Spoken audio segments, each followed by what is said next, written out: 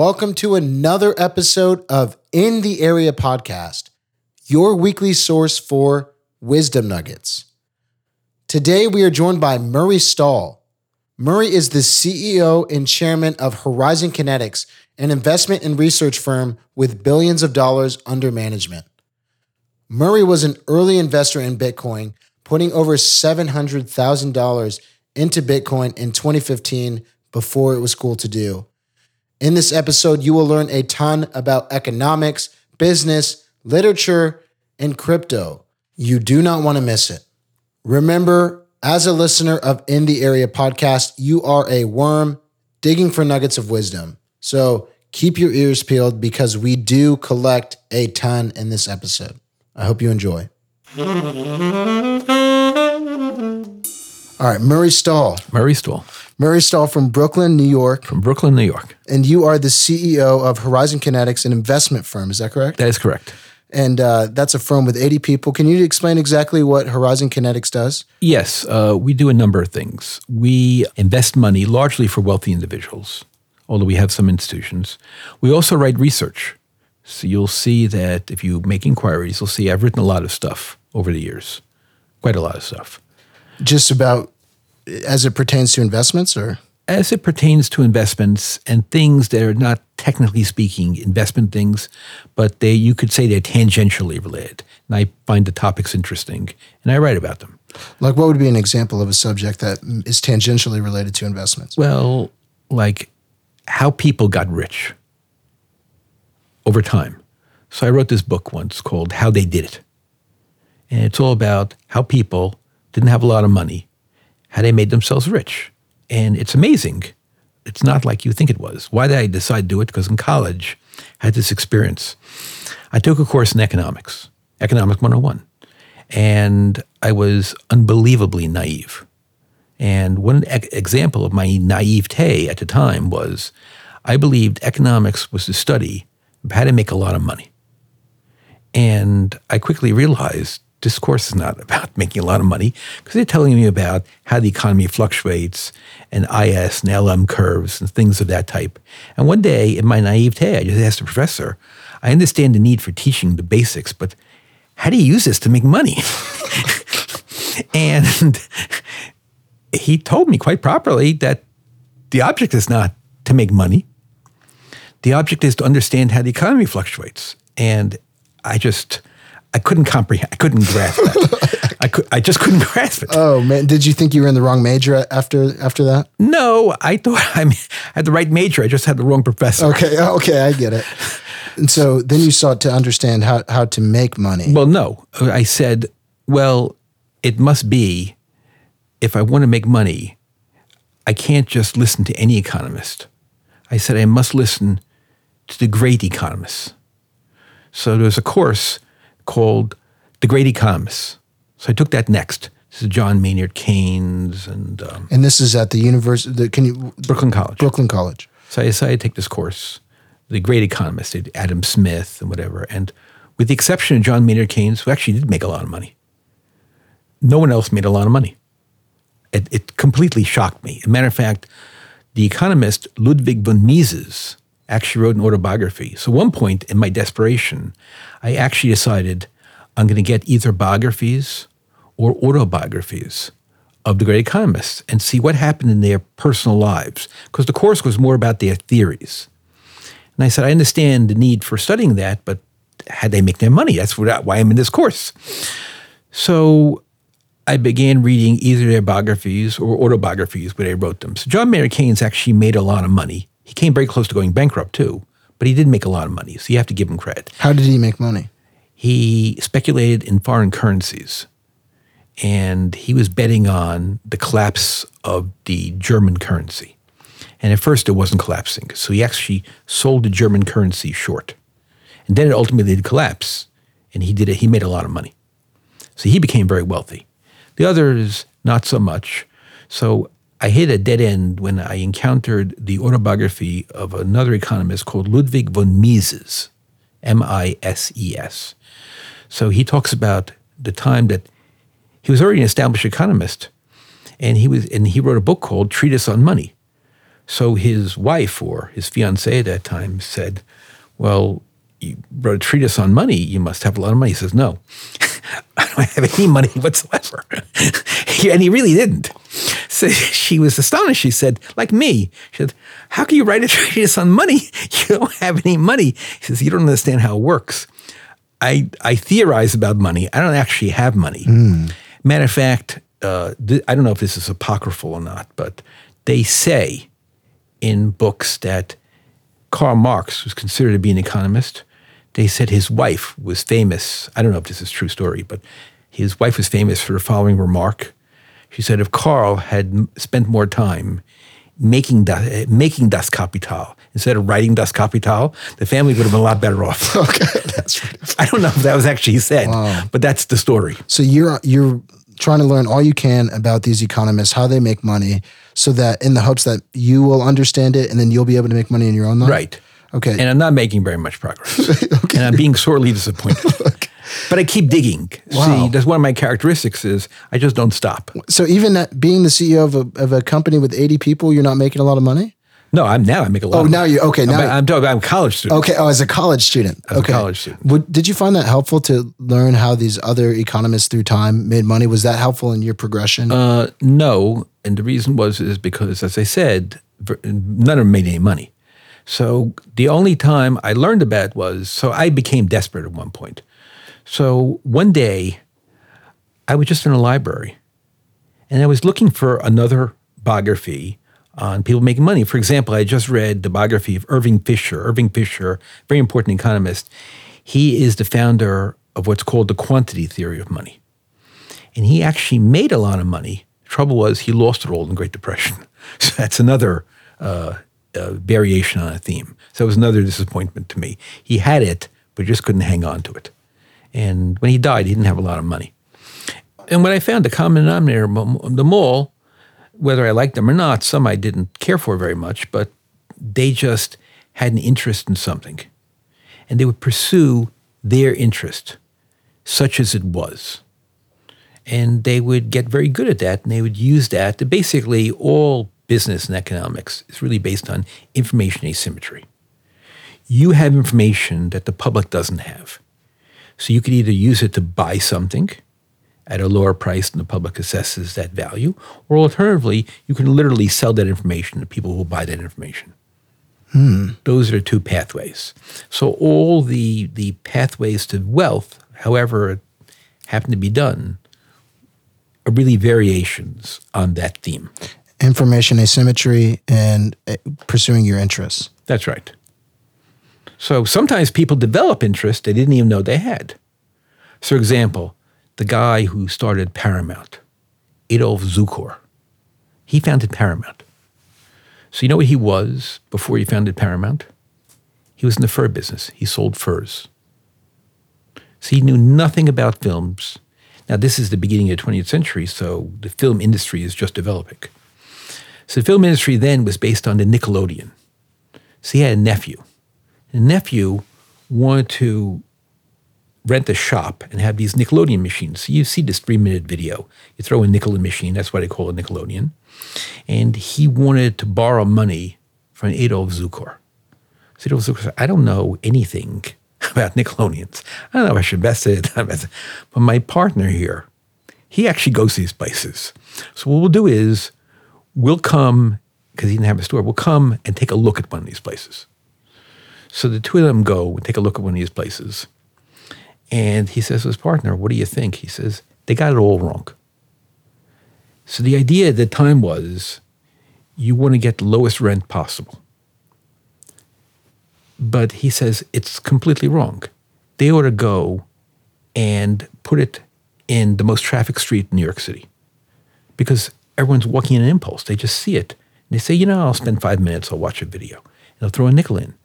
So at that time, the biggest business street in Manhattan, this is circa 1903-4, the business street is 14th Street in Manhattan. So they decide to rent on 14th Street. And they're actually making a fortune.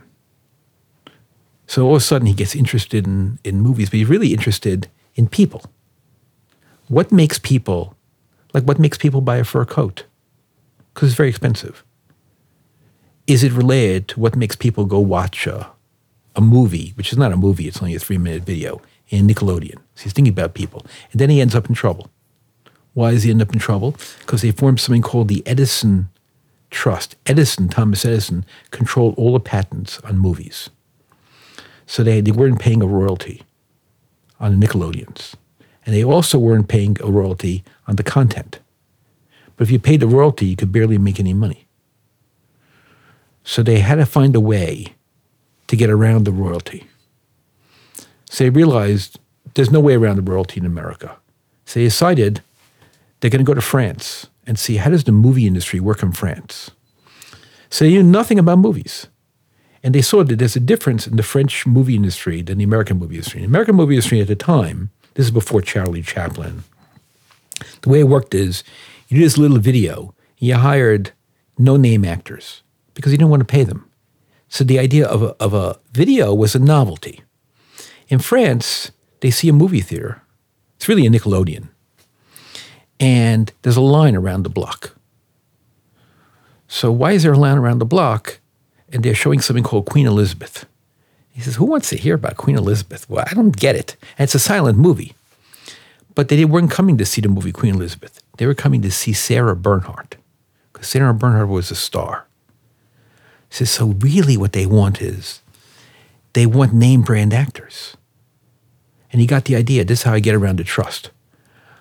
I'm going to go back to the United States, go back to New York, and go to a theatrical agency where they book actors, Jesse Lasky's agency.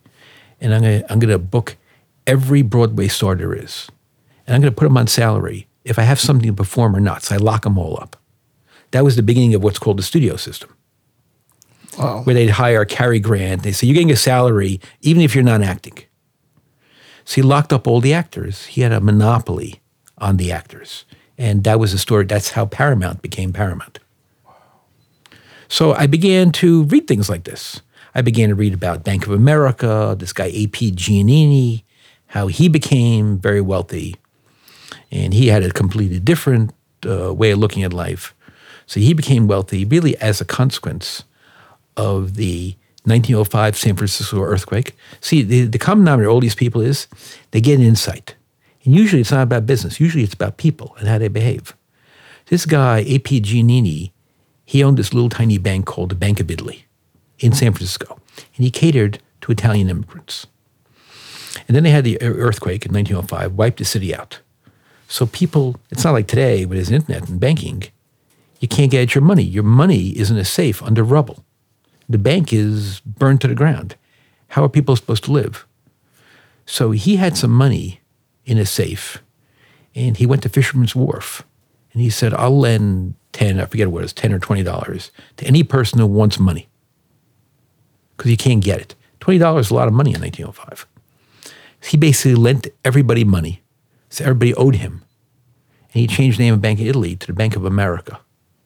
And next thing you know, it's the Bank of America. Wow. Jeez. I know, it's just endless stories. And these insights propelled you out of college. So you're studying this through college. And then do you know what your interest is by the time you graduate? Well, not really. I just want to get in something in the investment world. So the first job, you could say I didn't really achieve it. I just worked for Macy's. And you could say it's a business job. So if I want to glorify it, I'm really just a number cruncher. But if you want to glorify it, you could say I'm a statistician if you want to glorify it, which you probably should not. But let's glorify it just for the heck of glorifying. So, and really it deals with inventory because that's what a retailer is all about. But I knew even then, sooner or later, computers are going to take over inventory. So it's not a skill that I really am going to be able to do anything with. So I ended up getting a job at Bankers Trust, which eventually became part of the Deutsche Bank. But at that time was independent. And turned out I was in the investment department. But the same thing, I'm a number cruncher, but at a very low level. But then ultimately, I became an analyst. Then I became a fund manager. So that's how I... When you say number crunching, can you explain what that might mean? Well, you would calculate the return on a portfolio. You try to explain statistically why a portfolio either did well or didn't do well. that kind of thing. How much risk the portfolio was taking if you're going to be a little more sophisticated. And you understood the parameters that you needed to crunch around? Like, okay, here we have a portfolio. I know that it's going to return X% per year. We don't know. It's not prognosticating. It's not looking forward. It's looking backward. In other words, what did it do, not what will it do. That was because this is largely the pre-computer era. And for you, are you mental math, or do you need to write things down and use calculators? Generally speaking, I can do it mentally. Okay. So I found it very easy to absorb the math that I needed to have. I found it very intuitively easy. And there were some books there that I was able to read, and what I didn't know, I very, very quickly picked up. And what was your routine like at that time? Would you go into your job in the morning, early, and then come back and read books, or were you networking outside of your job? Well, I wasn't networking so much because you didn't have a great many networking opportunities, but I was reading a lot. So on the way in, I'm on the subway, and I'm reading one of these books, sometimes a biography or autobiography of people. Then I greatly expanded my scope of autobiographical reading. So instead of just reading about someone who made a lot of money, I became addicted to it, and I read anything. Anybody who did anything, they could be a cook. I didn't even care. I just wanted to hear their story. They could be a cook, they could be a soldier, they could be an actor. I really didn't care what they did. Wow. So for example, I'd read Julia Child's autobiography. And what I found is no matter what they did, you could say in one sense their success was accidental, but in another sense it really wasn't. It was they had the interest in it. So Julia Child, for example, what does it have to do with making money? Well, actually, she made a lot of money. Who was Julia Childs again? Julia Child was the first person who popularized in the United States French cooking. And for many years, probably a couple of decades, she had the foremost cooking show on television. So it was Julia Child. It was the book of all books at the time. The book on French cooking she would do on PBS. She had a show, Cooking with Julia Child or French Cooking with Julia Child, things like that. She was enormously popular in the 70s and 80s. And she died at a ripe old age, made a lot of money. And her whole story was, at the end of World War II, her husband worked for the United States State Department. And they just sent him to Paris. That's where he is. So he's in the embassy all day, and she's got nothing to do. So she wants to do something. And they had no children. So she wanted to register. She wanted to learn how to cook. And she wanted to register at the Cordon Bleu, the famous cooking school. And they wouldn't let her in. And the reason they wouldn't let her in because she didn't have the prerequisites. Normally, you're a sous chef for a lot of years, so you know a lot about it. And she has no background whatsoever. So she finally talked them into it on the theory that she could never get a degree. She could take the courses, but she wouldn't matriculate. And they'd never give her a degree. But she actually learned very well. And then she started to make her own discoveries in cooking, because she just loved cooking. So for example, to make real French bread, you have to have a special oven. And it's what you find in a bakery. The average person really couldn't make French bread. And she found a way to do it. She found a way to take the standard oven you would have in your kitchen and get it to the right temperature. So what she did is she took floor tiles, like ceramic floor tiles, and she put it in the oven so it would absorb the heat because it has to be a certain temperature. You can never get a regular, retail kind of oven to that temperature. So she figured it out. So many other things. So professors started getting very impressed. And eventually they gave her a degree. That led her to meet another woman. She was going to be assistant on writing a French cookbook. And this woman decided she didn't want to write a French cookbook. So Julia Child took it over. And she was so interested and came up with so many innovative recipes that it became a bestseller. And then she got a show, and then she became a celebrity. And wow. It's amazing. Somebody who just has an interest in things. Wow. So she really took off. She took off. So you're surrounding yourselves with books. What are a few books to get people started on this book reading diet that you think were foundational for you and would be useful for anyone to read? Okay, well, I'll just do my favorites that I've read many times. There was a guy, no one's ever heard of this person, Fitzroy McLean. He was an explorer slash soldier slash adventurer. He wrote a book called Eastern Approaches. No one's ever heard of it, but it's in the field, it's a classic. It's all about, from the years 1930 odd to maybe 1945, he's exploring the world. He's involved in the war. He's a commando, even though he's an older guy. And, he walks around Russia and Stalinist Russia. And you're not allowed to go anywhere, but he does it anyway. and he learned to speak Russian, obviously. Just interesting kind of person. And there's certain joie de vivre in that book that I just found very captivating. So he just got interested. He got interested in Eastern Europe. And he became an expert in Eastern Europe.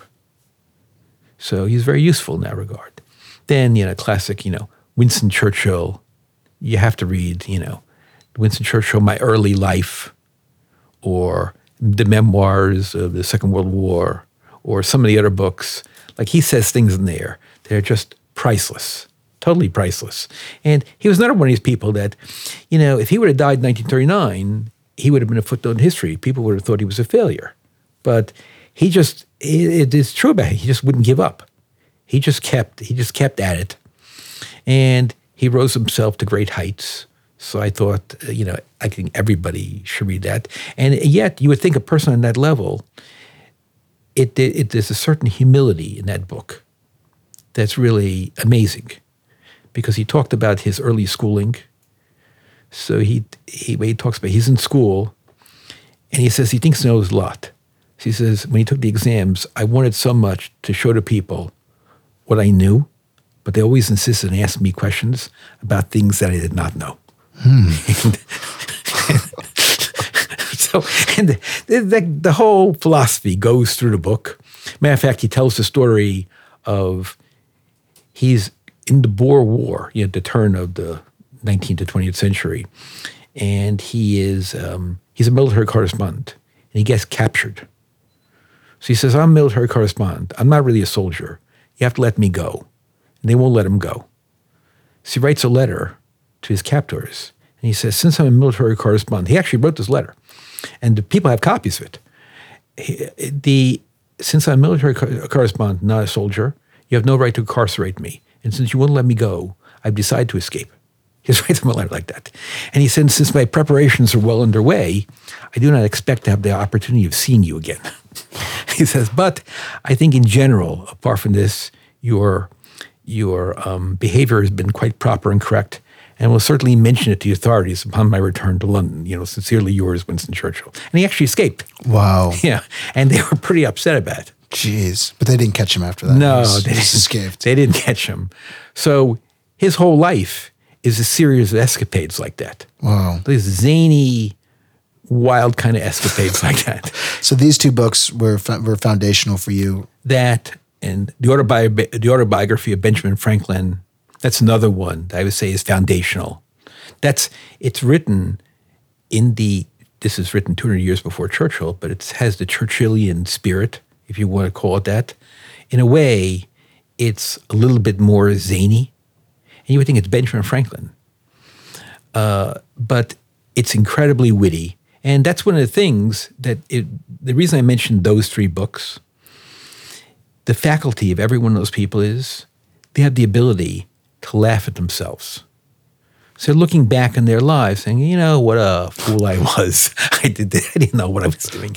And so everything they did in life, they could see the sense of humor in it. So they didn't get they thought the condition of trying and failing is a normal condition. You don't get discouraged. You pick yourself up and you think about what you did wrong. You have at it again. And they had that faculty. And that's one of the most amazing faculties that I realized they don't teach that in school. So somebody takes a course and they fail it, it's almost like having the mark of Cain in you. But in reality, you can learn it. Just because you failed it doesn't mean you can't master the material. It just means you have to try harder. And I think the school system doesn't really embrace that concept. And I think they really should. Resilience or grit. Yeah, you have to have that. And anyway, when you read about all these people, generally speaking, they don't have anything handed to them. You would think they would, but they don't. And they end up being very successful. Then you have people who they inherit a lot of money and never do anything with it. There's that as well. So how did you go from your job at the bank to founding your own business? Did you do it right after? Was that the next job that you had after the bank? Yeah, I only had 2 jobs really if you want to look at it. If you don't count Macy's, there's the bank. I stayed at the bank 16 years. And towards the end of 1994, I kind of got the idea, I should do this on my own. And I was able to talk a couple of partners into doing it with me. What made you think that you could do it alone? Did you see that the bank was doing it wrong, or did you see? No, I mean, look, no 2 people ever see any issue the exact same way. So you're always going to have differences. I didn't really have nothing I would say is significant. It's just that I got to the point where I said the issue is not making a lot of money. I said the issue is I just want to spend a day the way I want to spend a day. I had no real major disagree with them other than, there is the procedures of the bank. You got to do it a certain way. You got to go to certain meetings. You have to spend a certain day in administration. And I said, wouldn't it be great, I said to my colleagues, who are still my partners, we're still together, basically, wouldn't it be great if we could kind of just hang out together and do whatever we want? That's basically what it was. We just hang out together. And so the ambition wasn't to make a lot of money. The ambition was, we'll just make enough money to live a reasonable middle-class life, and we don't care about the rest. And do you share that ambition? And everybody kind of agreed. And this way we would just be able to hang out together and have a lot of fun. Wow. That's really what did it. Wow. And did it play out that way? Was it as much fun as you were hoping it would be? Well, yes and no. See, the yes part of it ultimately became very successful. We actually made a lot of money, and we did have a lot of fun. The bad part of it was we wrote this business plan, and it was in 2 parts. The first part was all the things that we need to worry about and pay attention to. And the second part was all the things that it's not that important. We got to get to it. And it was right in the following sense, that all the things we thought weren't important were very important. All the things we thought were important, they didn't even matter. So we started off, and it didn't look like it was gonna work. But we were able to, whatever we weren't doing right, we were able to very quickly fix it. And then it started working. So it didn't take that long, really. You guys were able to identify the problems, and then once you identified them, you acted on them? That's right. We acted on them. Matter of fact, my partners, they said it's kind of a compliment. So I thought about it. I said, we really need to do this. And then I just started doing it. And a couple of them said, what's amazing, you think about the problem and you think you have a solution and you just do it. I said, what's amazing about that? They said, well, no one does that. They meant it as a comment. They said, they think about a solution, they have a solution, but they just don't do it. So you were more of the executor type. Once you identified it, you would do it. I'd do it. Like if I had the confidence that it's going to work, I'm doing it. At what point, how many years after you guys founded that business did you start to realize that this is actually going to sustain itself? This is successful? I would say 6 months after we started. 6 months Maybe 7, but I think it was really 6. So caught on pretty fast. Right. I would say the first 60 or 90 days, I wasn't sure.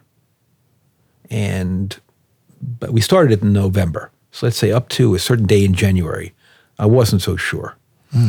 But part of it was I didn't think we were doing everything right. Part of it was just normal pains of you're just setting it up. It's new. You don't really know what's going to happen.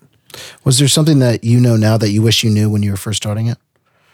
No, because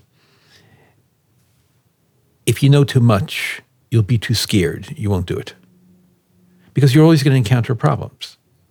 And you'll be too frightened. So in retrospect, I say the ignorance was a real benefit. Because I didn't realize what can go wrong. So I didn't really worry about it. Had I realized all the bad things that could happen, I might not have ever done it. Wow. And was that another realization too? Because you talked about from these books, the people weren't successful from thinking about how they were going to be successful theorizing. They were successful from doing it. That's right.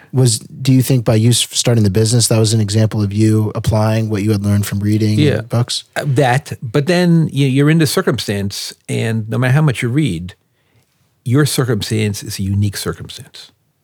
And you have to, after a certain point, you have to develop your own identity and come up with your own solutions to various problems. Did you come from a place of money? No. My father didn't have any money.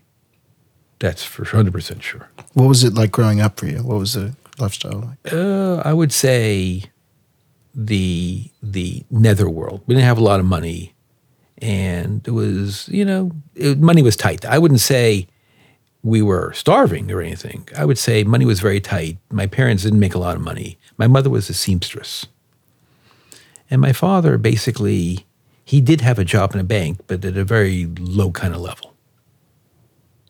And were those experiences as a child, was it like, okay, I know that for myself, I want to be in a place that's more comfortable than this. Was it from that place that you wanted to make money? No, I didn't care about the comforts. See, and my father didn't care about them either. For me, it was always about, the money was not for comfort. The money was for freedom. So that's what I really wanted. I wanted the ability to do what I felt like doing. I didn't want anyone telling me what to do. I never liked it. So I just wanted independence. So what I didn't like about the world was, that's why the only thing I didn't like about business was, it's not that it was so onerous. It's just, okay, it's 9 o'clock. This is where you're going to be. You're going to go to this meeting, and you're going to sit there, and we're going to talk about something. It might be very important from their point of view. It's just that I have no interest in it whatsoever. I have something to contribute maybe, but I'm a little tiny contribution, and I got to sit there until my turn comes. And I didn't like that. I just wanted to. I said I could be sitting here, and I could be doing something I'm interested in. But I can't because I'm working for a living, and I have to do what they tell me to do. Wow. Has making money ultimately given you the freedom that you so desired? Yeah. So if I feel like writing something, so for example, this is a good example. I wrote reports at Bankers Trust too, but it had to be to the point. You want to write about a company, write about a company. But if you want to write about P.T. Barnum got rich, how does that help the bank? We don't want you to write about that. And they're right. But I want to write about it. I just want to do it. I understand. Their objection is completely reasonable. Right. But so I have no problem with it, other than the fact that I just want to do what I want to do. Wow, man! And you're also interested in cryptography. Yeah. Right. Can you talk about that interest of yours and maybe how that developed? Well, ultimately, it came into the field of cryptocurrency. We ultimately became pretty big in that. So we get investing in cryptocurrency. Horizon Kinetics. Yeah, invest in cryptocurrency. So we became pretty big in it. In what year did you guys start? Into cryptocurrency, 2015. Pretty early on. Pretty early. So basically, I would read these books about cryptocurrency, breaking codes and spies and all that kind of stuff. I just found it interesting. As a kid? As an adult. As an adult? As an adult. I do it to this day. I just found it intriguing. I never did it professionally. I just read books about it. I just found it intriguing how they're able to, break the code, how British intelligence broke the German Enigma code, how they pulled it off, and without computers really. I just found it interesting how they figured it out, that kind of stuff. So the only thing I knew about cryptocurrency pre-2015 was the word cryptocurrency has crypto in it. I figured it must have something to do with cryptography and the name Bitcoin. Other than that, I knew zero. Was my whole knowledge. Says, I want to read about this. So I printed out these 3 papers from the internet about cryptocurrency. I had no idea if they were valuable or not. I just want to start somewhere. So I sat in my desk in my office in Manhattan. Every day I came in and I want to read this. And every day I just never got to it. I got to talk to people, I got to meet the people, and I just never had the time to it. And one day I decided, I don't care. Today I'm closing a door, and I don't care if it takes the whole day. I'm going to read these papers.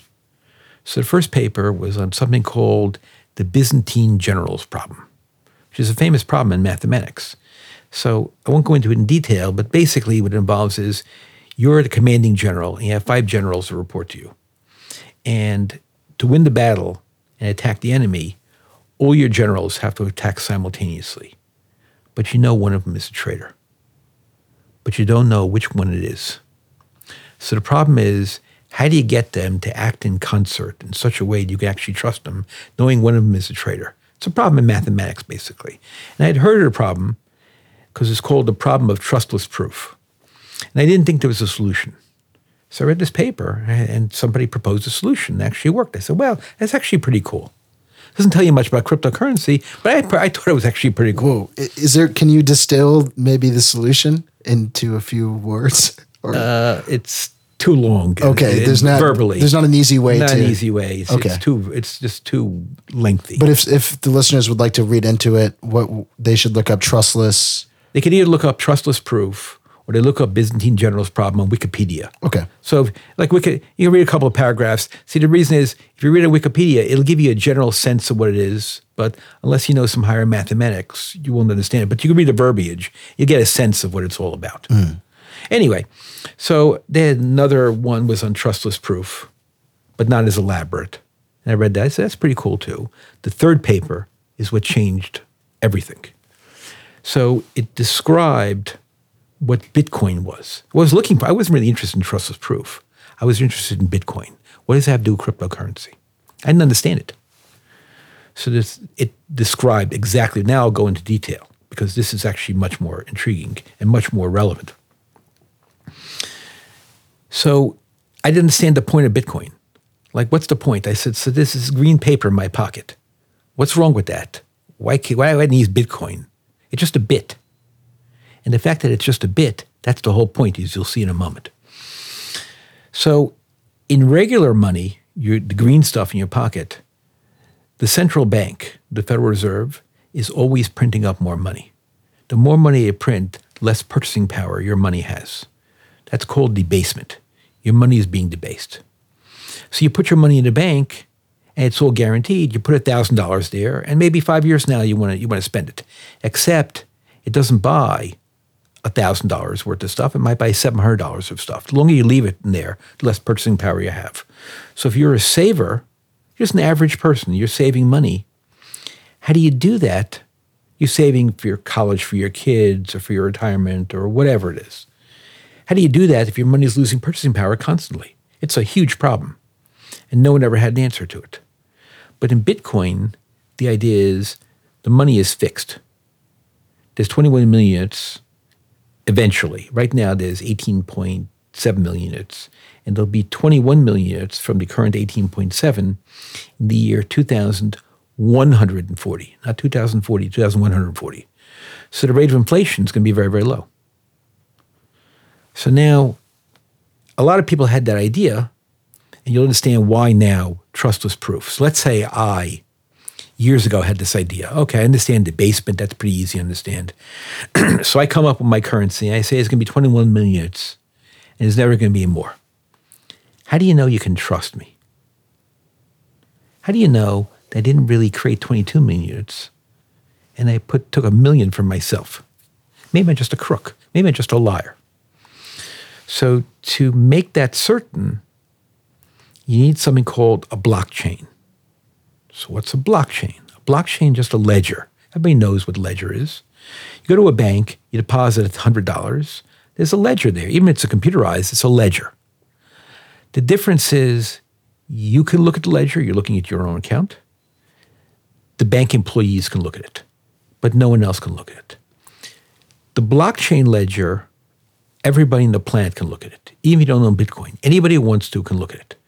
You'll see these account numbers called addresses. The only thing they don't know is they don't know it's your account. They just see a number and they see a certain number of coins there. They just don't know it's you. So you have what's called the public key. The public key is your identifier. And there's a private key. The private key is your code to get access to your money. Kind of like your password, but a little more elaborate. So in 1977, an economist by the name of Friedrich Hayek wrote a book called The Denationalization of Money. The 70s, of course, is the period when you have a lot of inflation. And he said, you're never going to conquer inflation unless you get control of the money supply.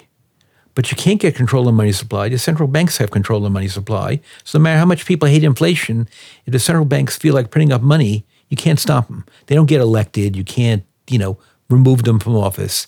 They're there and they have the power and they're going to do what they want to do. So he said the only way around it is you got to come up with private money. But then he ran into a problem. The problem was the authentication problem. Yes, somebody can make up their own money and they pledge they're not going to print up anymore, but how do you know they're not lying?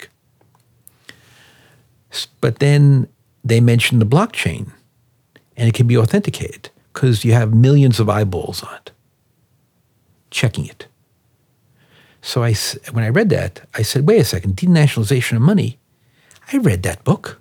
You read a book years ago, you say, where the heck is that book? And you look in your bookshelf to find, I found it. And I said, I get it. I really get this. So I decided, I got to buy this.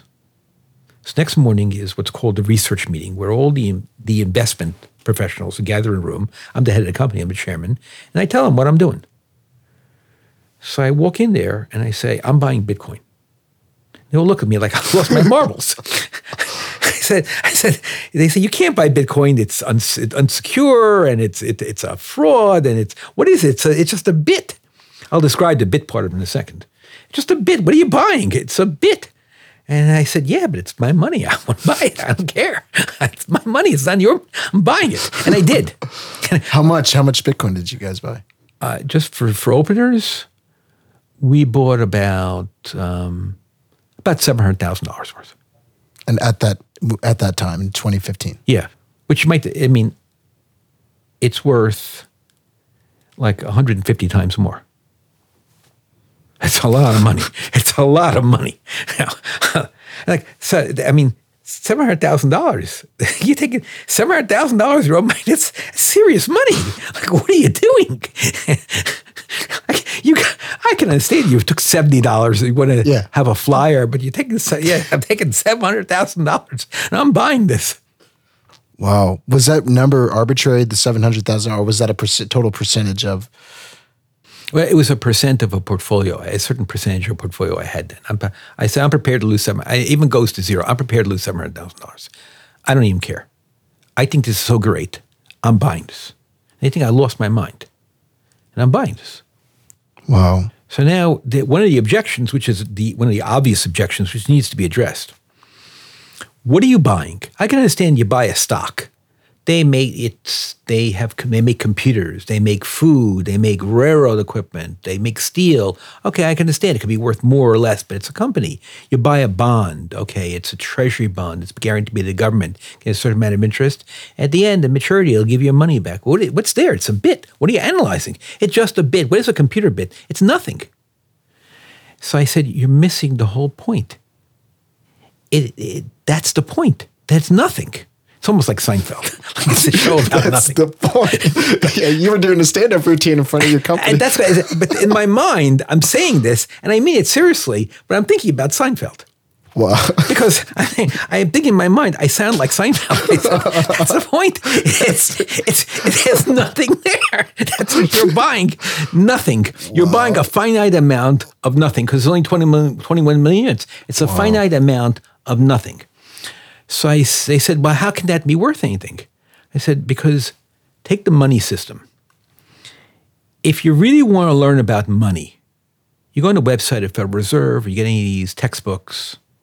Like I have some over there. I'll pull one out. I'll show it to you. It's like nothing but equations, like partial derivatives and vector algebra. And all. So maybe there's a tiny fraction, 1% of the people who can understand it. They can't understand it whatsoever. So how can a money system be fair if 99.99% of the population has no idea what it's about? They don't know how it works. But the idea of Bitcoin, there's a certain simple number of rules that anybody, regardless of your education level, maybe 5 minutes, 10 minutes the max, you can master all the rules. It's 21 million units.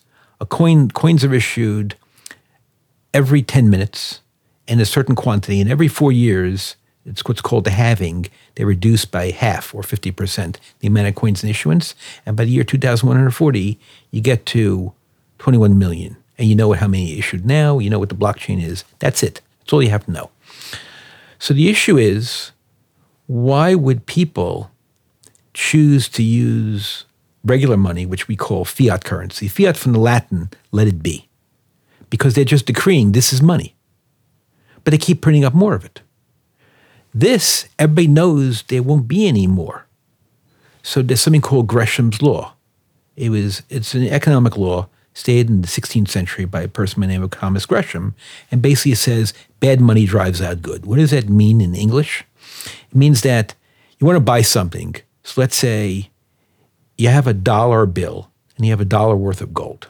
And you know the government's printing up a lot of money, so your money is losing its value. Which are you going to spend? Are you going to spend $1 in paper, or are you going to spend the gold coin? You'll spend $1.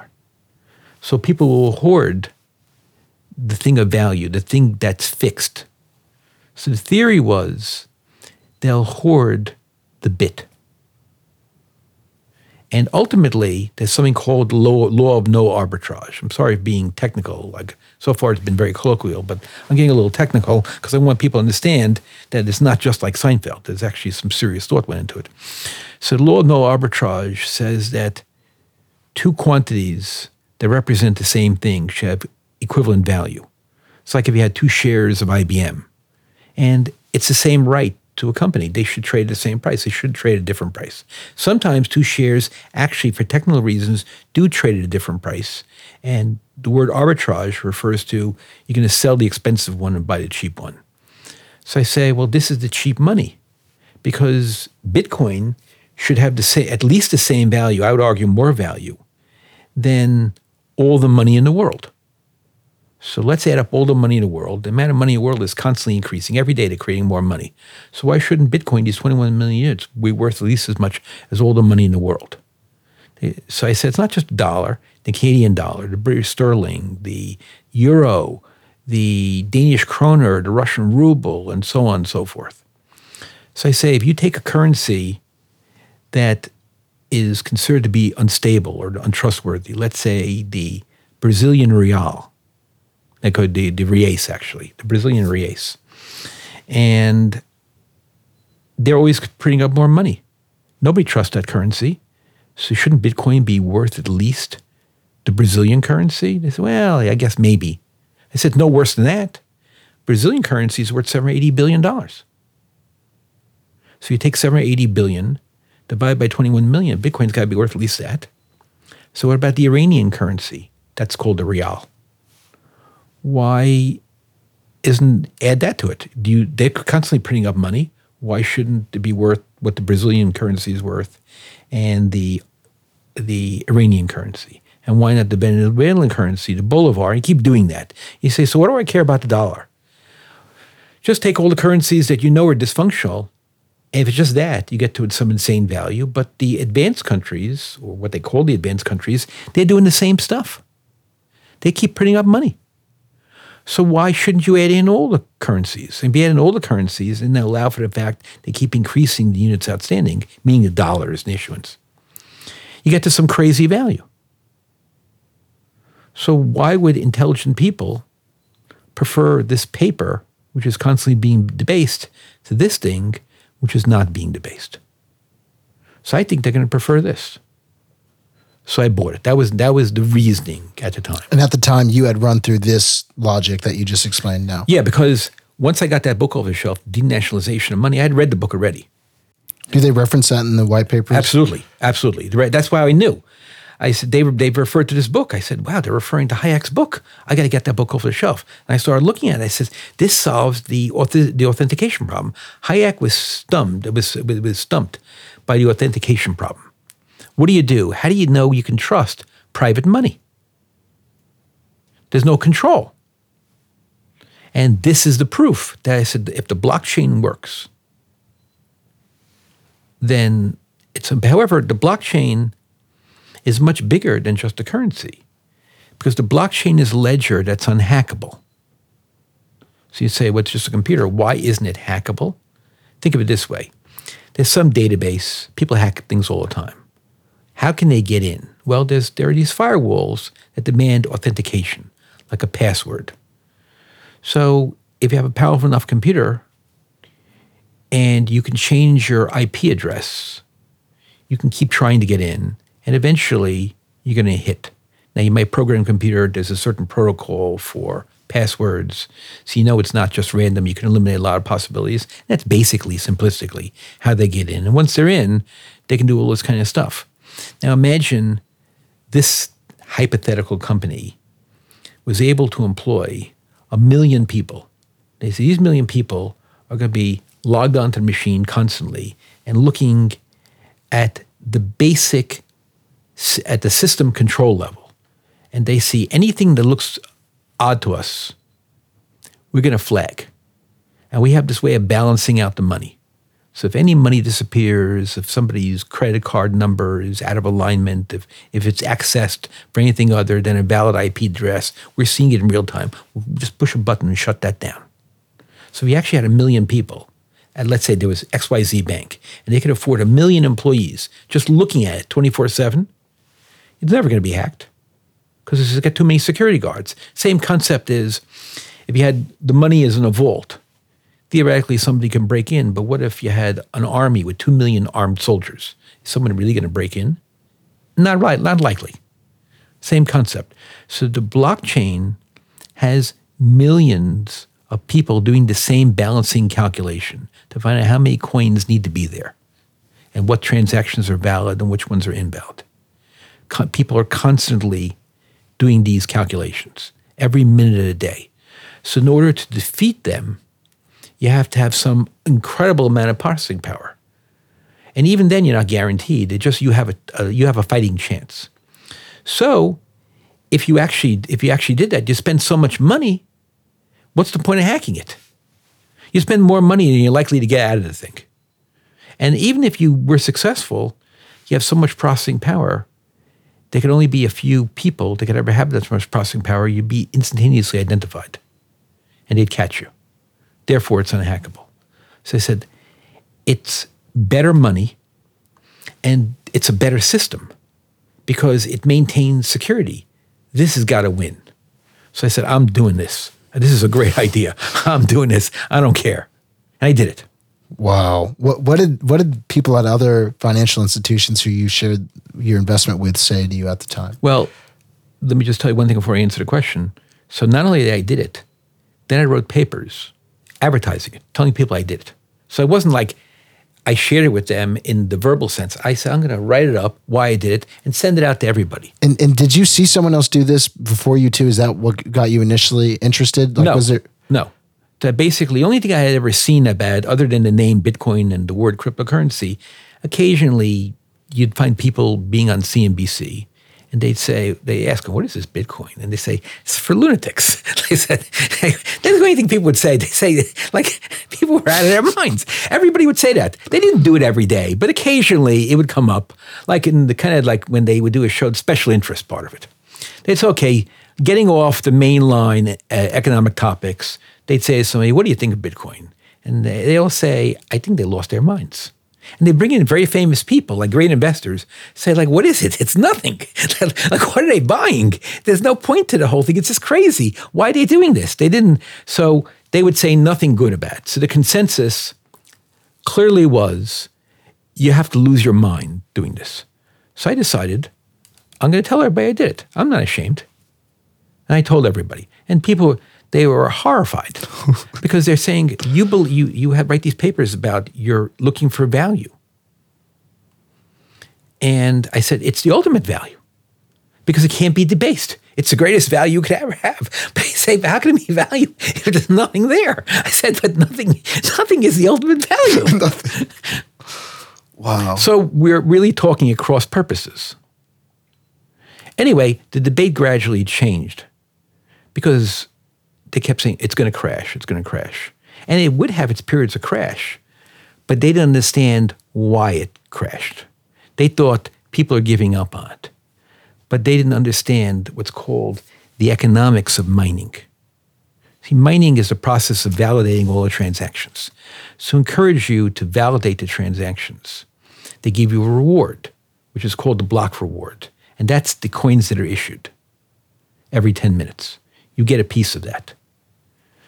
So the next thing I did, which is even crazier, I said, I got a mine. Because I said, it's great because you're creating your own money. You're validating transactions, but you get money back. So it's like, and it's new money. It's like you're printing up money. I said, I have to do this. So I need the equipment to do it.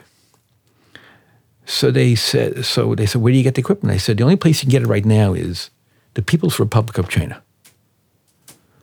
So I found those people, I contacted them, and I said, I want to buy equipment. And I want to buy $250,000 worth of equipment.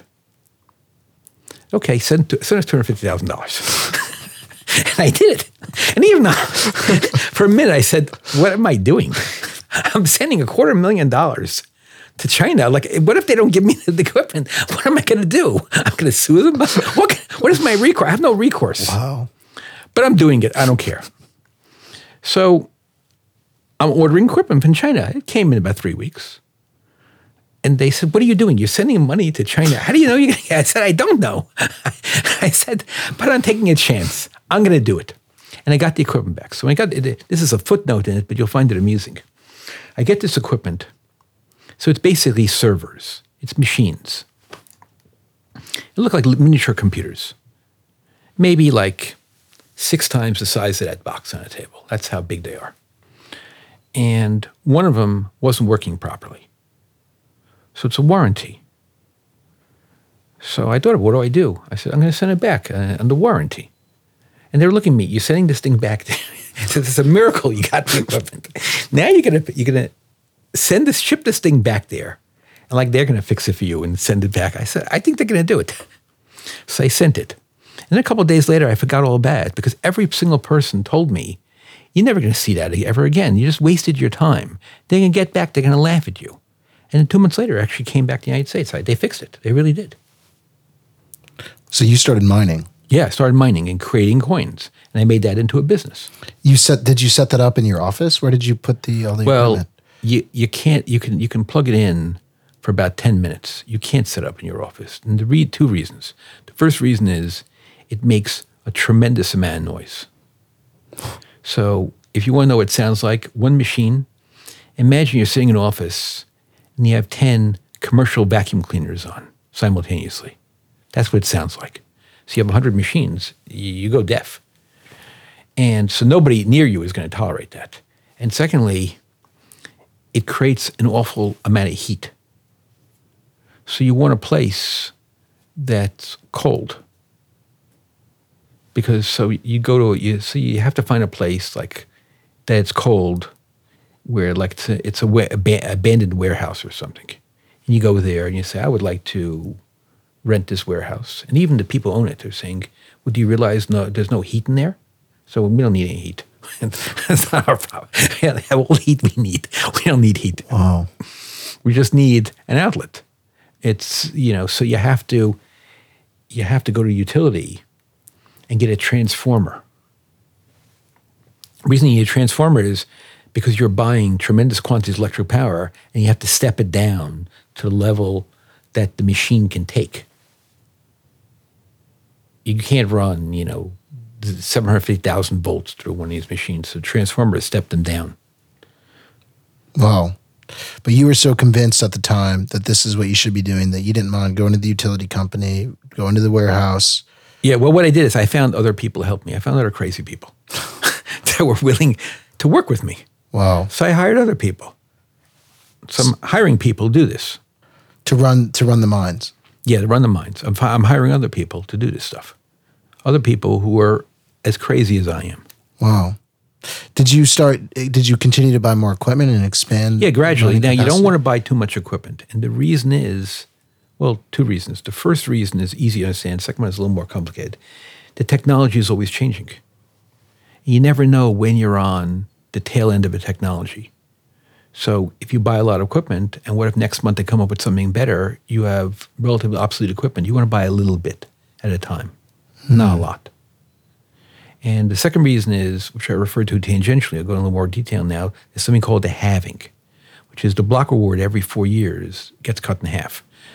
So unless the price goes up, which you don't know, of Bitcoin that it's going to go up, your revenue could actually go down. So you need to be ever mindful that you stay on the developing side of technology so you can keep your power costs going lower and lower constantly. You need to constantly go lower. Wow. And are you convinced to this day that the price of Bitcoin is going to rise? Absolutely. Totally convinced of it. Now they have, believe it or not, there's 10,000 cryptocurrencies. Do you read into the other currencies? Yeah, obviously I can't read 10,000. And I own some of the other cryptocurrencies. Like Ethereum and... Like Ethereum. I even mine some Ethereum. But I don't believe Ethereum is going to beat Bitcoin, nor has it so far. And there's a lot of, we can go into it if you like, but there are a lot of reasons why I don't believe Ethereum is going to triumph over Bitcoin. And are there any other coins that you think are interesting? Well, this is what's called Ethereum Classic, that we can get into a little technicalities if you want. So Ethereum is what's called a fork. What does that mean, a fork? So in the year 2016, there was a dispute in Ethereum. So Ethereum, the attraction of Ethereum is they have something called the smart contract. So it's considered to be much higher technology. And when people think about technology, this is a point beyond just Ethereum. I'll get back on Ethereum in a second. But when think about technology, so okay, Bitcoin doesn't have smart contracts, and Ethereum does. So why isn't Ethereum better? Well, what they don't understand is about crypto, there's no closed source about crypto. Everything is open source. There are no secrets in crypto. So the code of Bitcoin, it's not like Google. You don't know what their code is. In Bitcoin, you know every line of code. Even Ethereum, you know every line of code. So if people like smart contracts, they can modify Bitcoin and make smart contracts if they want it. There's no proprietary technology. In other words, everything you do is out in the open. The reason it has to be that way because it's decentralized. You know, if anybody gets control of the technology, then it's centralized, and they can make their own rules, and you're back to central banking the way it is right now. So it has to be open. So with Ethereum, in 2016, they had a problem. They had a smart contract. Someone didn't hack Ethereum, but they hacked their way into the smart contract. Why? Because the smart contract doesn't have millions of eyeballs on it. Like if you and I made a contract, nobody has interest in looking at it other than you and I. We wrote the code relevant to our needs. But if we were a little sloppy, a third party might show up and hack it and take the money that we put there in escrow. So that's what got hacked. So then became a dispute. If there's a smart contract that gets hacked, it's a philosophical dispute. They had a practical solution. What should happen? If we just let it go, because that's the blockchain. It got written to the blockchain. The blockchain is supposed to be immutable. Or are we going to undo the transaction? Meaning we, the core developers, we're just going to do it and let this guy get away with it. The majority of people said, we're going to undo it. We're not going to let this guy get away with that. He hacked a smart contract. We're going to basically pull the money from the person and make everything right. Majority of people said that's the right thing. But that's a problem. Now, to this day, so there was a dispute immediately, and this day it's still the same dispute. Which one is right? Should you just leave it alone? Because if it's decentralized, who is anybody to say what the rules are? You had a smart contract, you screwed up. You didn't hack the system, just hack the smart contract. Next time, be more careful. But if somebody decides what's right and what's wrong, it's the road to centralization. Anyway, most of the people went with Ethereum. So they forked it. They took the code of Ethereum and they basically modify it with this one little thing to say we have the right to take this thing back. So there's Ethereum Classic, the original coin, and there's Ethereum. So one of the issues today is Ethereum wants to change the protocol in other ways, which I'll describe if you want me to. But right now, let's just say, to make it easy, they want to change the code. Who wants to change the code? A couple of core developers. So are you going to let them run the thing? Because if you do, that's centralized. And they want to force everybody to go along with their protocol. So my thinking is, if it's so great, why do you have to force everybody? Why wouldn't they willingly do it? So there's a possibility that if they don't accept it, they'll go back to Ethereum Classic. And that'll be the coin of choice, not Ethereum. Right now, Ethereum is worth more than Ethereum Classic. So it's almost like a short bet on the development of Ethereum? Well, Ethereum Classic is that maybe people will ultimately reject Ethereum in favor of Ethereum Classic, which was the original coin anyway. There's a case to be made that might happen. Now, to make it just a little bit more complex, you'll see that coins don't really compete. Let's just say, whatever it is, you really like Ethereum. Does that mean you have to abandon Bitcoin? No. First of all, everything is open source. So what you can do is you can take Ethereum coin, and you like these smart contracts. You can paste electronically, of course, a Bitcoin on top of it. Now, Bitcoin will trade in the Ethereum system. If you want a smart contract, you can have a smart contract. So these things are not exclusive to each other, if that's comprehensible. Like you're saying cross-chain. You can cross-chain them, yes. That's exactly the term they use. You can have cross-chains.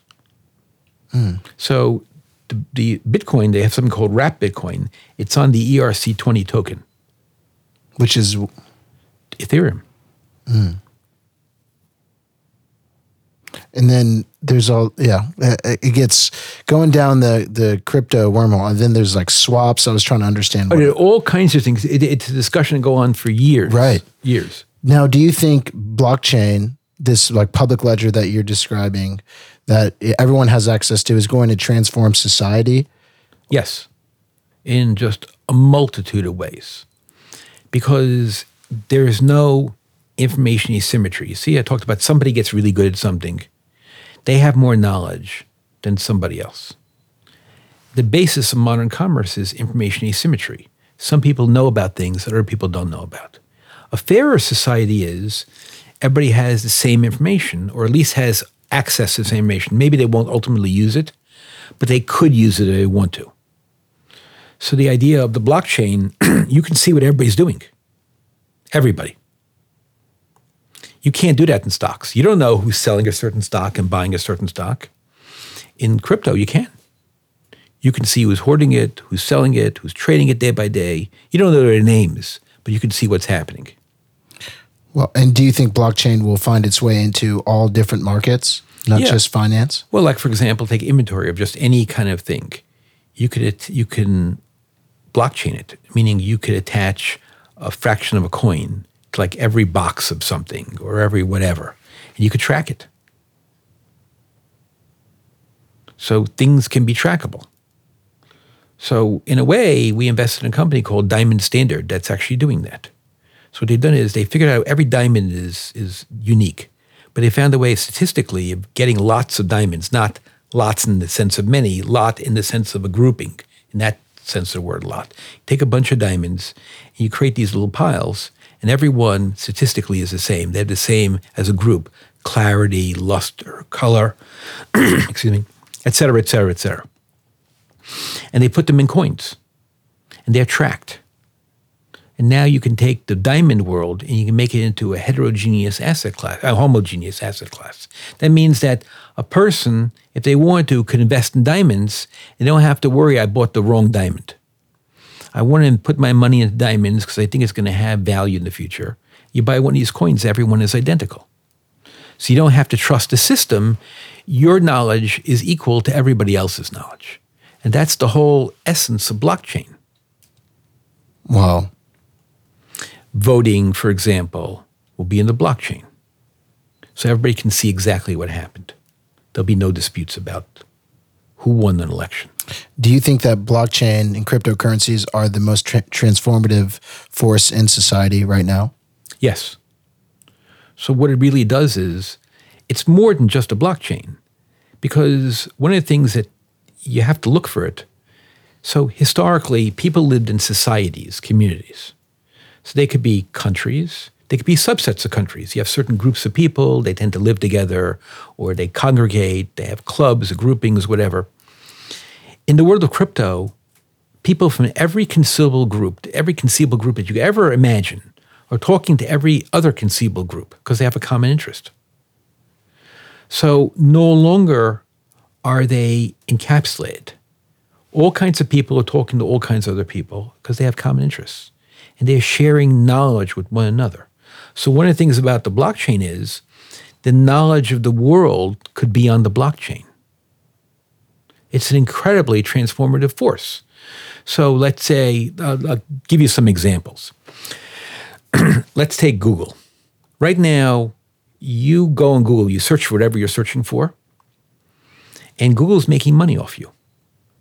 Because whatever you want, advertisers will pay to reach you.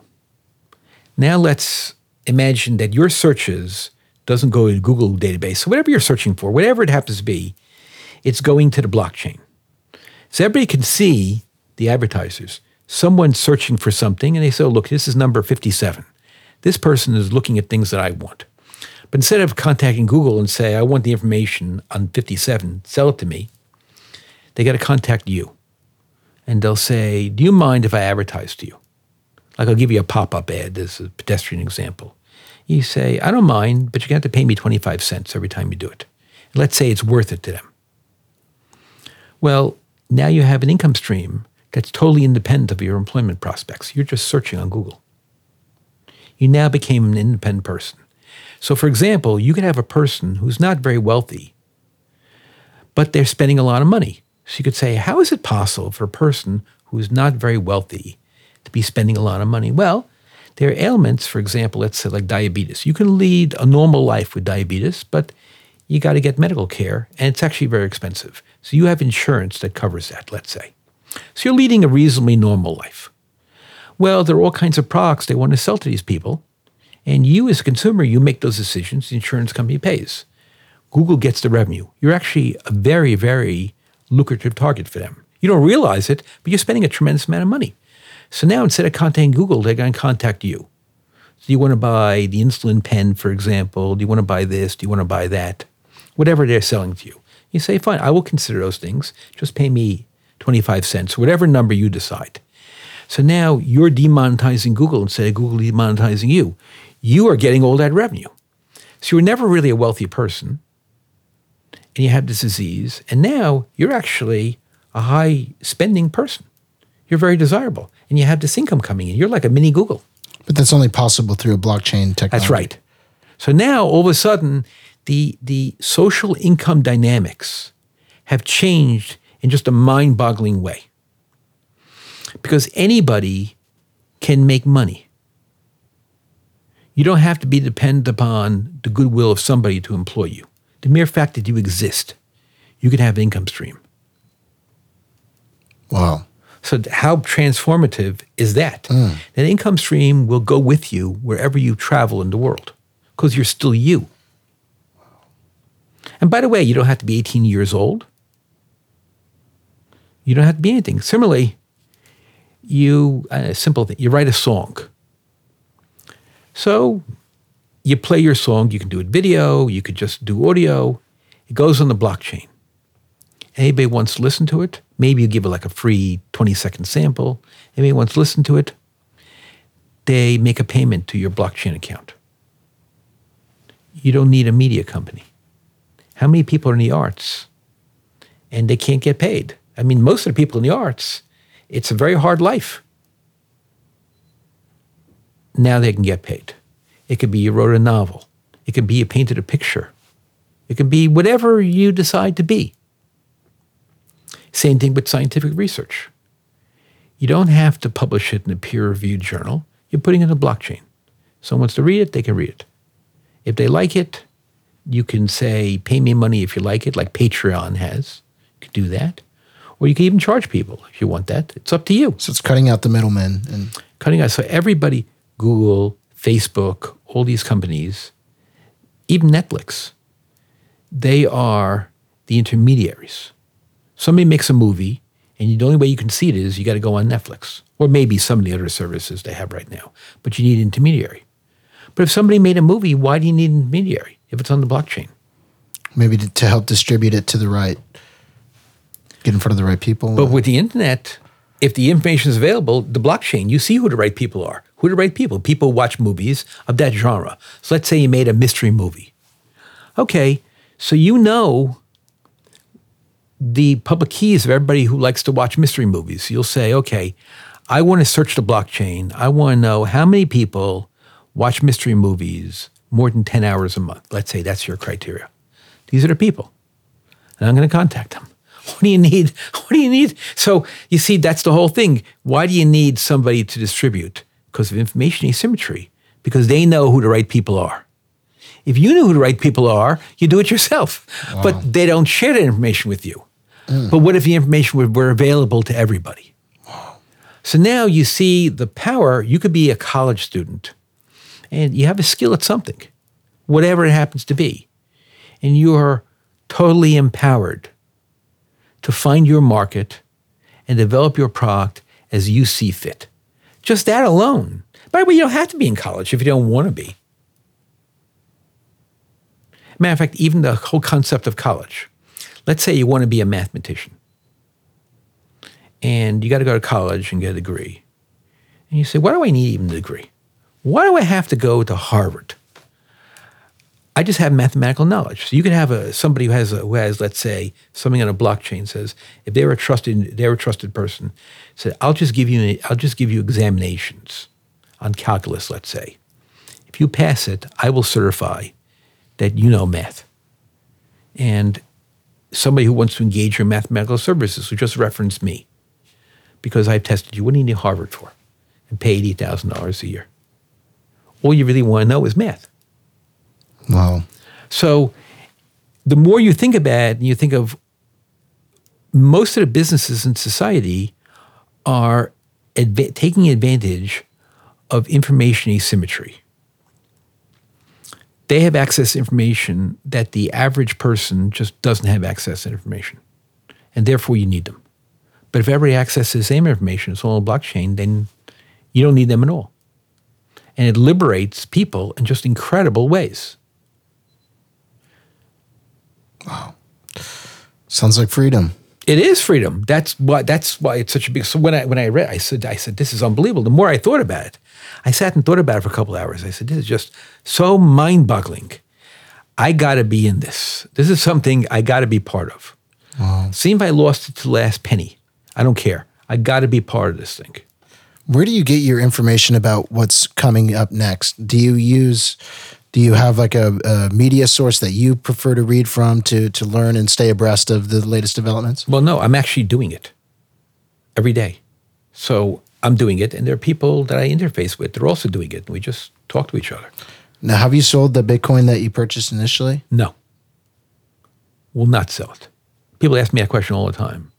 You know, you made a lot of money. Why don't you take your profit? Because what's ultimately going to happen is this. One Bitcoin is not going to be worth $40,000. It's going to be worth $40 million one day. And when it develops, you're going to get interest on your Bitcoin. You're going to lend it out. So you're going to get the interest on it. It won't be controlled interest like from the central bank. It'll be market developed interest. So you'll get 6% or 7% or 8%. Just the income alone will be unbelievable. So to that person listening to this podcast, they have, let's say, $1,000 that they have as discretionary money. What do you think would be the best utilization of that money? Well, I would say take $900, put in Bitcoin.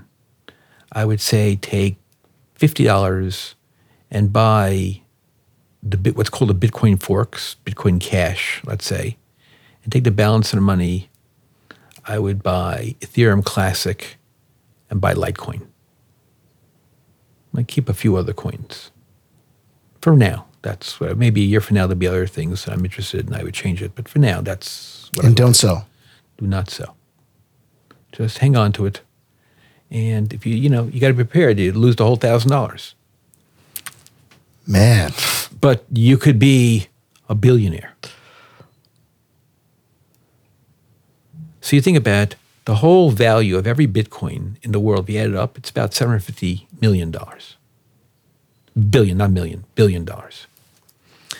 The value of all the monetary assets in the world is probably $700 quadrillion.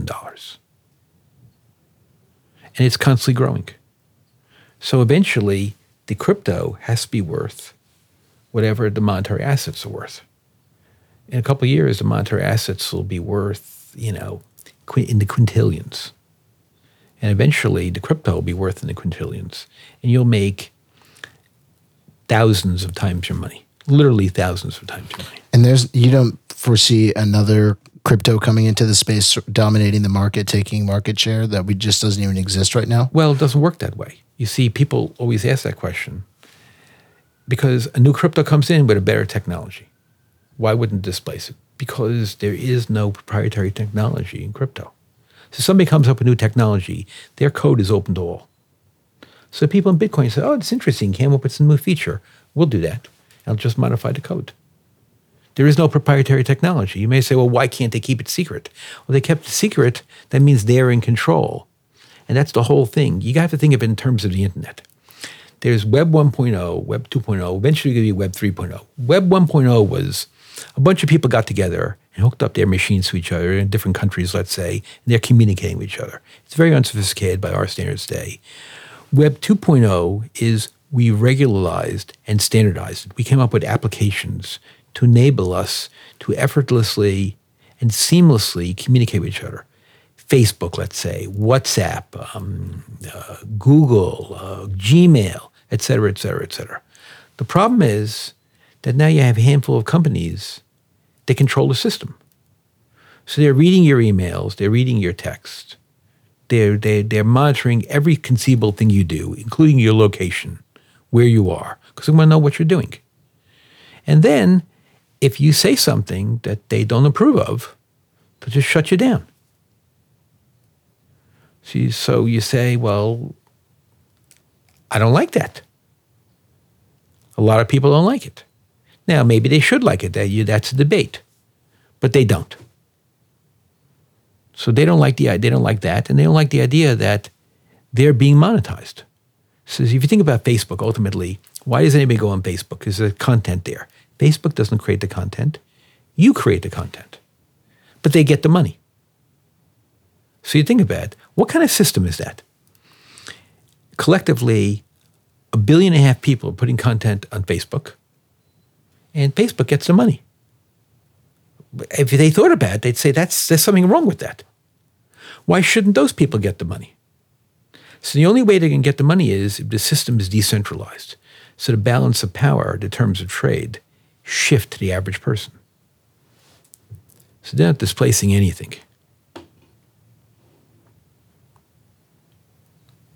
I like this version of the future. A lot of people like it. So what they say is Web 3.0 is not going to be, right? Web 3.0 is not going to be centralized anymore. It's going to be a different database architecture of the whole web, that nobody's going to be able to control it.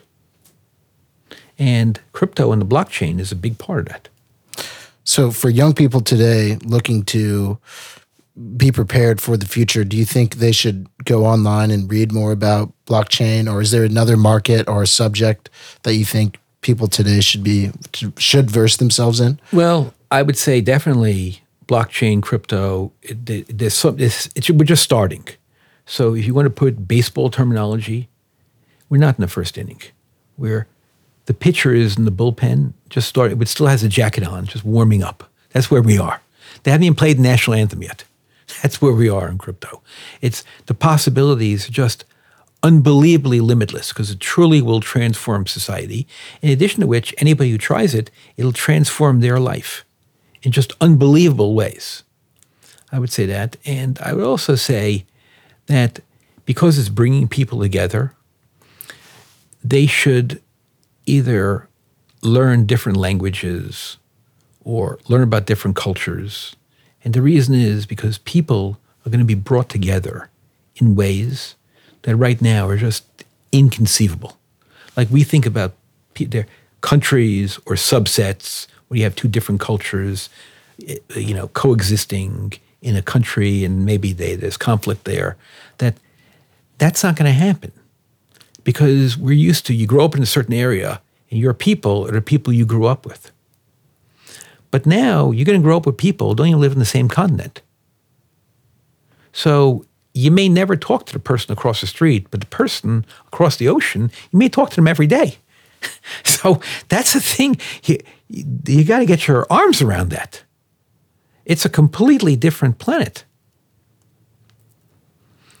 And as such, it leads to a much more flattened, less hierarchical structure in society. All societies are hierarchies. It could be the king or the dictator or the president or the prime minister, and then there are a bunch of ministers, and then there are deputy ministers, and there's this hierarchy of people. And the problem with that is everybody within the hierarchy has this narrow, circumscribed area of knowledge. But sometimes we all have to work together because nobody can master everything. So wouldn't it be great in a complicated subject if a lot of people can opine? But a hierarchical structure doesn't lend itself to that. But a flat structure, like in the blockchain world, it does lend itself to that. So I understand the need. Some things are national security, got to keep secret or whatever. But not everything has to be kept secret. So let's say, because it's topical now, there's some ailment. Okay, and there's millions of doctors in the world. Why shouldn't we let them all opine? They're licensed. What's your experience? What works in treating this disease? Does anything work? Does some things work better than other things? And why do we have to get all our information from just one person, however qualified and talented that person might be? It's just one doctor, when there are millions of doctors. If you thought about it, why do we have to just hear from one doctor? Why can't we hear from all the other doctors? I mean, if you went to a doctor, you didn't feel good, you might get a second opinion, even a third opinion. So why on a societal thing, you only have one opinion? And I mean, if you think about it, you say, my shoulder hurts, and you went to a doctor and they told you need a certain kind of treatment. You say, I want to get a second opinion. And no one would be offended or think you're doing something wrong. Right. But in the field, this field, you want a second opinion, and it's actually a big deal. Why should it be? Well, in the blockchain world, it wouldn't have to be. So, for example, if you had an x-ray of your shoulder, you might contact some doctor who lives on the other side of the planet and say, this is my shoulder. What do you think of that? And they'll give you an opinion. Now, maybe it's not good advice. Maybe it is. Eventually, people develop a reputation for being trusted or not. Are they trustworthy or not trustworthy? And you'll know. That's how transformative this thing is. So it basically means, I would call it the increased information quotient of society, meaning you're reducing information asymmetry. It's like one of the greatest things that ever happened to civilization. So people can really, they're gonna be amazed at what's possible. Wow. And how do you, Murray, see yourself and your role in this transformation? I'm just a little guy. I'm just messing around with the blockchain, doing my mining. I write articles constantly on crypto. People can read them if they want. Some are on the web. I collected them in paper-bound books. I actually give them out to people for free. I could probably sell them and make a lot of money, but I just give them out to people for free because I want to spread the knowledge. Wow. And just more generally, outside of just decentralization, what would your advice to young people today be, just in order to orient their lives for the future? I would say whatever problems, because, you're a young person, you're starting out in life, and you start with a bunch of questions. What do I do for a living? Am I going to get married? Who should I marry? When should I be married? Am I going to have kids? Where am I going to live? Should I own a house? Should I get an apartment? Should I go to college? Should I drop out? Should I study this? Should I study that? And the first message is, you're not the first person that had that problem. You're about the 6 billionth person who had that problem. So the first thing to do is you want to read about the experiences of other people who had similar problems to you. What did they do? You don't have to reinvent the wheel. So whatever it is you're having a problem with, take my word for it. In the college library, there's more autobiographies than you could ever read that dealing with specifically what your problem is, whatever it happens to be, and find out what they did. And they had advice. Some of it you'll find very useful. Other advice maybe won't be that useful. But seek those people out. They're not alive anymore, but they live through their books. So that knowledge should never be lost. Now you go into the college library, you'll blow the dust off the book because no one's reading it. But you'll read it and you'll see this actually is useful to people. It's also inspiring. So because there are people you'll find that have worse problems than you have. And somehow they triumph over us. I'll give you an example. So the first African-American black general, General Benjamin O. Davis, you read his autobiography, he went to West Point. And it's pretty racist, that era. When he was at West Point, nobody would talk to him. They wouldn't talk to him. They didn't want him there, but they couldn't get him out for reasons I want to ruin to you. You got to read the book. Nobody would talk to him. Now, put yourself in that. What would you do if that happened to you? That you're in this school where theoretically there's supposed to be a lot of camaraderie, and nobody will talk to you. They won't even look at you. You're like a non-person, like you don't even exist. How would you react? So people get upset. There's somebody in their dorm that doesn't like them, and it's like a trauma. What would you do if nobody liked you in the whole school? Teachers, students, everybody didn't like you. What would you do? How would you be able to deal with that? And you'll see he was able to deal with it. So it's unbelievably inspiring when you see people like that dealt with that. So that's why I say, whatever problem and there are people who had worse problems than him. Whatever problem people have, there are people who had, 10 times worse problem. Go into a few more examples like this. Ones that people heard of. Just, I don't want to mention people that they didn't hear of. It just sounds too exotic. But let's say, so General Charles de Gaulle, you read his memoirs. And who was that? Charles de Gaulle was the head of what's called Free France. In World War II, France surrendered. So he ordered everybody to lay down their arms. So he says, I'm not surrendering. He says, what do you mean not surrendering? The order came down, we're all surrendering. So he says, I'm not surrendering. I'm going to London. I'm going to carry on the struggle. They said, but the whole army's surrendering. He said, I don't care. I'm not surrendering. I will never surrender. Like Churchill in a way. So he makes the speech. Of course, it's in French, but his famous, motto is, France may have lost a battle, but France hasn't lost a war. And the memoirs, the first paragraph, you see the way he's a very inspiring guy in that he says, I always had a certain vision of France. Always had a certain vision in my mind. There's a certain France. France doesn't surrender. It's not what France does. And he really believed in it. So there are people that really believe in stuff. And you'd be amazed when you devote yourself to something, the kinds of things you can accomplish. So he refused to surrender. They sentenced him to death, in absentia, of course. So imagine, whatever problem you have, they didn't sentence you to death. I mean, I understand they could do very bad things to you, but they didn't sentence you. This guy, they sentenced him to death. And I'll give you a more profound example. I'll give you another. There's one of my favorite books. It's not a fun book to read. It's just an interesting book to read. Simon Wiesenthal, the guy who was the Nazi hunter, he wrote a book called The Sunflower. It's a very profound book.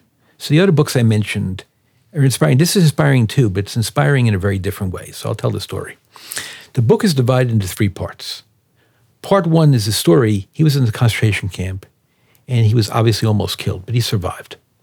And in the camp, he had an experience. So the experience was there was somebody who was in the SS. And next to the camp, they had a military hospital. This guy got injured in some way, and he was infected, and he was going to die of sepsis. And he knew he was going to die. And he'd done all these horrendous things. So he began thinking, am I going to go to heaven or not?